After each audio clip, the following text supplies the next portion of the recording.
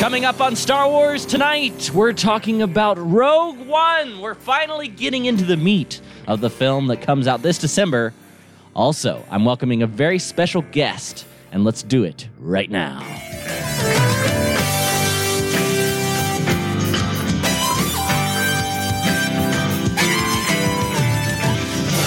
Ladies and gentlemen, there will be negotiations, and they will be aggressive.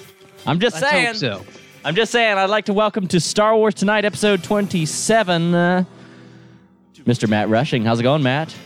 Man, it's going great. I'm so excited to be here to be talking about some Rogue One. Yes. I'm getting so excited for this film coming out. I've been excited. Sure. But I feel like the excitement is becoming palpable now. Like it just keeps building and building, and the fact that you're starting the Star Wars Tonight early, it's getting me even more excited. So goodness, yes. Can it just be December? I know, for so many reasons. Yes. as I'm in the midst of the semester here. No, and I'm your host, in case you have forgotten since yesterday, Riley Blanton. So we are on to episode 27. Very excited to have you on, Matt, as always, of course, of the Aggressive Negotiations podcast, the 602 Club podcast, and just an all-around awesome guy. We had the chance to hang out a lot at DragonCon. Yes. But let's not mess around. Let's get straight to it. There's this Hollywood Reporter piece that came out this morning. I texted it to you, and I wanted to discuss a little bit, because Rogue One is really like... I mean, the same thing was happening, I guess, around this time last year with The Force Awakens. But as the real publicity machine really gets going, it's just new stuff every day, which is great because we're doing a daily podcast. So this piece in Hollywood Reporter has some new quotes, an interview with Gareth Edwards where he teases us a little bit, something that has really been kind of back and forth when it comes to the story of this film's production, depending on who you ask, depending on what the story is, what the leaks are. And we're getting some new information on how Rogue One could be a little bit different from other Star Wars films, which I find rather intriguing because as much as The Force Awakens was a success for being very much in the vein of previous Star Wars films, particularly the original trilogy, it's interesting to hear Gareth Edwards explain how he's setting his own mark on the Star Wars universe. And we're going to discuss all of this right after I thank everyone who supports this program at patreon.com/Star Wars Report. If you're into this whole nightly live podcasting thing, which, am I. Which is why we're doing it. You can support us, actually. You can go to patreon.com/Star Wars Report and directly support the programming that we're doing here each and every weeknight. I'm very excited. Later this week, I just got confirmation. Mr. Bobby Roberts is coming up. We've got brand new guests tomorrow. Bethany's returning in studio to do a musical breakdown this Friday, and we're doing it every weeknight here live at facebook.com/Star Wars Report. That's where you can tune in live every night, and of course catch the podcast feed on iTunes and anywhere you get podcasts. And like I say, only reason we can do it is the folks who are supporting us. So if you're interested in supporting the show directly and getting access to some sweet bonus content, I don't have announcements right now. We have some really cool bonus content we're going to be doing really soon there. I'll announce that once we're ready to go on it. But again, you can support us, patreon.com/Star Wars Report. But let's talk about this piece from the Hollywood Reporter. This is a piece from Graham McMillan. And here's the TLDR. Like, here's the top quote, "The film doesn't unfold how you think," teased director Gareth Edwards. "Will Rogue One be the downbeat alternative to the main series?" Ooh. So what's your reaction when you hear that, Matt? Well, it's an interesting question. And I think majority of people that are big time fans like us that are super excited about this, we've been thinking about this film, and our thought process, I think, from the very beginning is that most of these people are probably going to die, you don't see a lot of them surviving. But when I hear Gareth Edwards say the film doesn't unfold how you think it will, it's not the same path as Star Wars, it seems to me like they're setting us up for something that's going to be interesting and it's going to be surprising to fans. Like, I think we all expect they're going to steal these Death Star plans and most of them are going to die. But what if that's not the case? Like, what if this story takes a twist that we're just not seeing? And I think that's what it's exciting to me, that there are still some surprises left in this, old rust bucket of the Millennium Falcon. There's still something where they want to keep us on our toes. And, from everything that you've seen with the trailers on this film, I think the look and the feel, it feels like Star Wars, and yet it also feels like its own thing. And I think that sets Gareth Edwards and what he's trying to do apart. That's what I'm so excited about with this film, is that I don't know exactly what to expect. And I think that's really exciting for us, especially after, seeing The Force Awakens. And like you said, it was a film that felt very familiar. This one feels like it's not quite as familiar. And to me, that is super exciting. It's interesting because what jumps out to me, and we haven't even dug into the meat of the piece, but seriously, I do get that sense, that sort of plot twist moment, which is not really something we normally would associate with the saga film, right? I mean, I guess the closest thing we could come to is the Luke, I am your father type of moment, which is kind of a plot twist, but it's not in the vein of a Christopher Nolan film, like a Memento style plot twist. That's a more mythological reveal of ancestry. So, and I don't know that, frankly, that like character deaths are what he's alluding to, because I don't think that's going to be a surprise for anybody. If Baze Malbus sacrifices himself, or if Saw Gerrera, especially after that last trailer, was like, save the dream. Right. I mean, if I've ever heard last words, that's what it sounds like. I don't know. I think that there is something additional there. So let's actually just want to jump into this directly. Again, this is straight from Gareth Edwards. Even though we're not telling the story of Luke Skywalker, it was important to me that we captured the same themes and emotions. However, Jyn Erso is, quote, not the person she's supposed to be, because of the intergalactic war and the rebellion. He added, quote, the film doesn't unfold how you think. It's not the same path as Star Wars. So I think I just get the sense that we're not going to get the standby, clear bay, and then the dun dun dun dun dun dun dun dun as the shot goes off and the Death Star explodes and then there's a happily ever after. I think that's a given. But not only that, I fully expect for this to tie into A New Hope in a way that we're not really expecting. Right. I don't know. What would you like if there's something that you're not expecting, which I guess by exploring it, maybe now we're going to be expecting it. But what are your thoughts on it? The thing that I kind of latched on to with that idea about Jyn and the film not unfolding how you would think, Star Wars itself, and especially the original trilogy, was about a father being redeemed by the son. Yeah. But what if Jyn dies to save her father? That kind of reverse, Interesting. And I was thinking that because I think that would be unexpected, to have a child redeem their parent, but by them making the sacrifice of dying. And so again, it's another twist on that. Force Awakens, we saw the parent be killed by the child. In the original trilogy, we see the father be saved by the son, but then die. And so what if this one was about, Jyn makes the ultimate sacrifice, but it ends up saving her father in some way? I think that would be really interesting. And to me, a little bit more unexpected than, just a bunch of the characters kind of dying in their mission.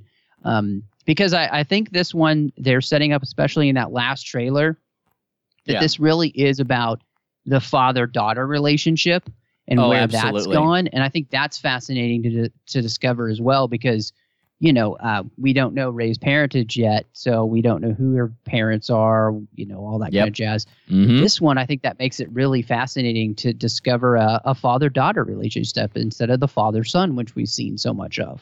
No, absolutely. It's so true. And in fact, as Macmillan, as the author of the piece points out, on that last line about it not being the same path as Star Wars, it is interesting because, as he points out, Star Wars is the story of redemption. And so the writer speculates, if it's not the story of Star Wars, what if it's the opposite? What if it's Jyn attempting to redeem her father, who we know had some sort of role in the construction of the Death Star? And what if she ultimately fails? Like, that would be a very interesting take on it. Well, and the whole thing here, it's going to be fascinating for me is the divergence to, you know, we're used to seeing kids go a different way than they're supposed to in Star Wars, or the way that they think their parents thought they were going to go. Mm-hmm. You know, Anakin going a different way than Obi-Wan and his mother probably would have wanted, or obviously would have wanted. Luke going a completely different way than his dad wants him to go. But in the end, it turning out okay because of the Force and with no, you know, like mystical Jedi really here. You know, all of these people are just normal human beings. They're not Force sensitive. I think it's really interesting, the story that they're going to tell and how all that's going to work out. And I'm really excited to see, I think, Jyn and her father and the story that they want to move forward in that way. This film has me thinking so many different things. And the fact that Gareth Edwards is promising us and saying, look, this film isn't going to play out exactly how you think it's going to, I think that that's fantastic. And in a lot of ways, I don't want to know. You know, I want to be able to walk into a Star Wars film and be surprised. Because, you know, I think that for me, the last time I really felt surprised in a Star Wars something was probably during the Clone Wars, when super surprising things were happening a lot. I mean, I don't think anybody expected Darth Maul to come back. That's true. That was a surprise. Yeah, you know, so things like that. I mean, they were taking some huge risks with storytelling with Star Wars, and yet it was still feeling like Star Wars, and they were making it work. And so what I'm excited about is I feel like Gareth Edwards is kind of tapping into that same type of storytelling that we got there in the Clone Wars to do something that hopefully people aren't expecting. Yeah. So that's what I'm really hopeful for. And, you know, the greatness of Star Wars is that it mimics the old films and the old genres of the past and makes it its own. And this kind of being that heist film fits perfectly within the things that George set up, worked throughout the series, worked throughout the Clone Wars, that Dave still does in Rebels. And so I that's what I'm expecting, is an unexpected heist story. An unexpected heist story. I think that was the alternate title to the third Hobbit movie. Sorry, I just had to. It does kind of sound like it, doesn't it? Swara in the chat was saying the correct quote is "No, I'm your father," which, by the way, a pox upon my entire family for forgetting that. Or I didn't forget, but I slipped. Sorry. I know the quote is "No, I am your father," and also fair point, Swara in the chat. Yay, death! That does seem to kind of be the theme of some of this material that's coming out so far. There's so much to still learn about this movie, and I still have a feeling that this, like the original cut, some of the stuff that before they went in and did some reshoots, before they did some rewriting, some of the original vision was really dark. Like, I've been watching some of two things. One, going back and rewatching Game of Thrones with my mom. Which of course is, I've mentioned it on here before, but I always feel like this is the thing I have to say. Fortunately, these are the PG-13 VidAngel like family edits, but even then, like, dark series, dude, like yes. And it seems to be what's in, whether it's like season 7 of Walking Dead that just premiered and some of the events in that, or whether it's Black Mirror, which I've been getting back into. Like, I just watched an episode of Black Mirror yesterday, the new season on Netflix, and it's just like, it's unapologetically awful and dark and just like brutal without any redemption whatsoever. And it was just like, this is a commentary on like the darkest side of humanity. Here you go. And I just left myself like, man. And in some ways, I think that if they do it right, you can kind of capture those elements where the good guys do sacrifice themselves and lose, and the bad guys do win, and then the worst of humanity is shown in the new Empire, because that might make A New Hope all that more impactful. If done right. I don't know. What do you? Is it possible? What's the line that's too far for Matt Rushing? Like if they cross it, if it's like they mercilessly just slaughter everybody at the end of the film, is that too far?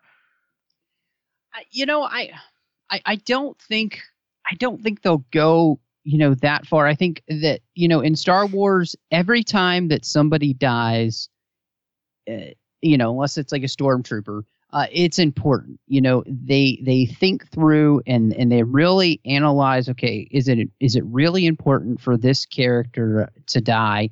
And I think especially characters that are the leads in the film, we really want to think through. Okay, who do we want to take out, and how do we want to take them out, and why do we want to take them out?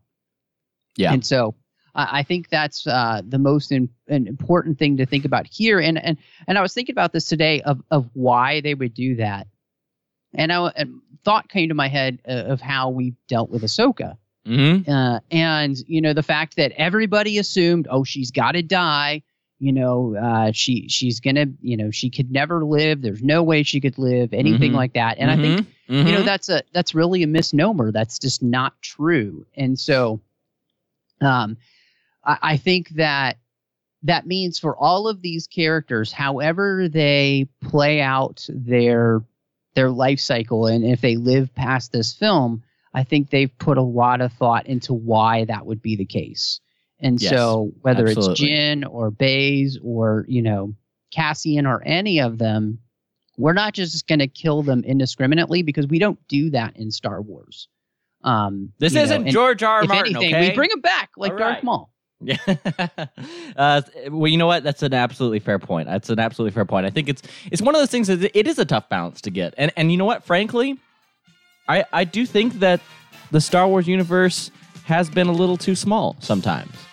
I think that it has a tendency, especially honestly in the Clone Wars and Rebels, to be a little bit too familiar, bring in the familiar characters a little bit too often, and it's an easy trap to fall into, where for me, I like the idea of a larger universe where these characters can have an impact on the story, but totally independently of the Skywalker storyline. But man, for a Star Wars movie, that's a challenge. That is a big challenge. Wow. I think one of the things, Riley, is that to look again to the Clone Wars, they made us care about characters that were beyond Obi-Wan and Anakin, and how many people care as much about Rex or Ahsoka or somebody like a Hondo or something like that. Those became their favorite characters. You've got a good blueprint for how to do that, and I think that's what's fascinating to me. Like you're saying, we've got all these great new characters we're going to probably fall in love with, and the last thing we want is for them to die. Yeah, and if they do it right, that's exactly what will happen, and we'll care that much more.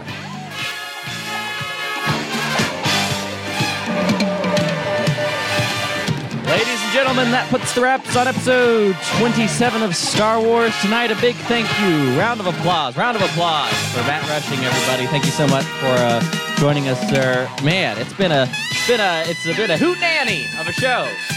I've always wanted to say hootenanny.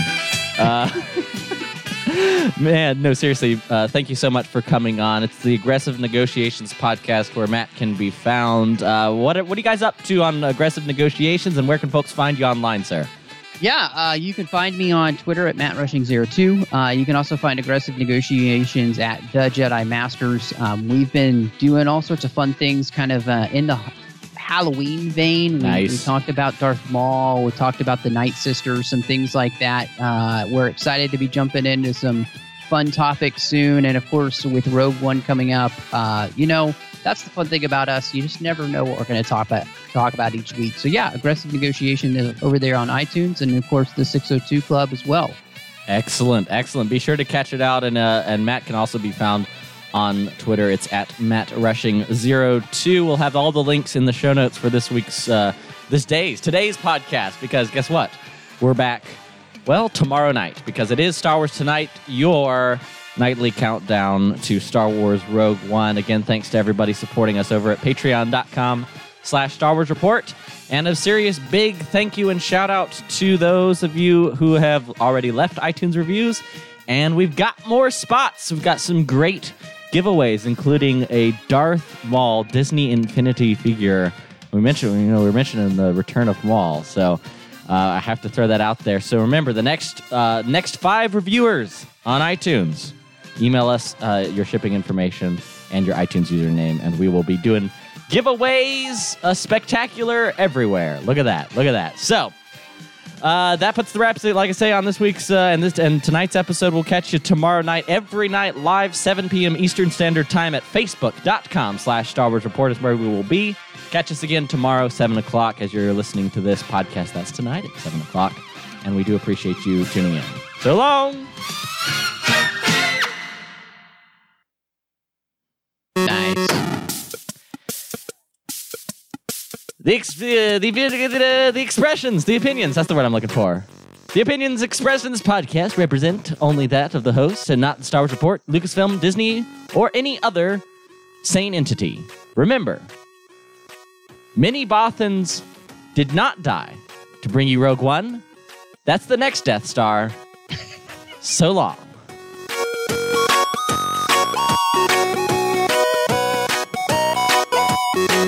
Get some chair dancing going, guys. Oh, man. That's funny. You gotta love some 8-bit Jabba flow. It's good. I mean, I actually think I like that version better. It's even more fun. Are you listening? Yeah, like, catch this. Catch the jam right here.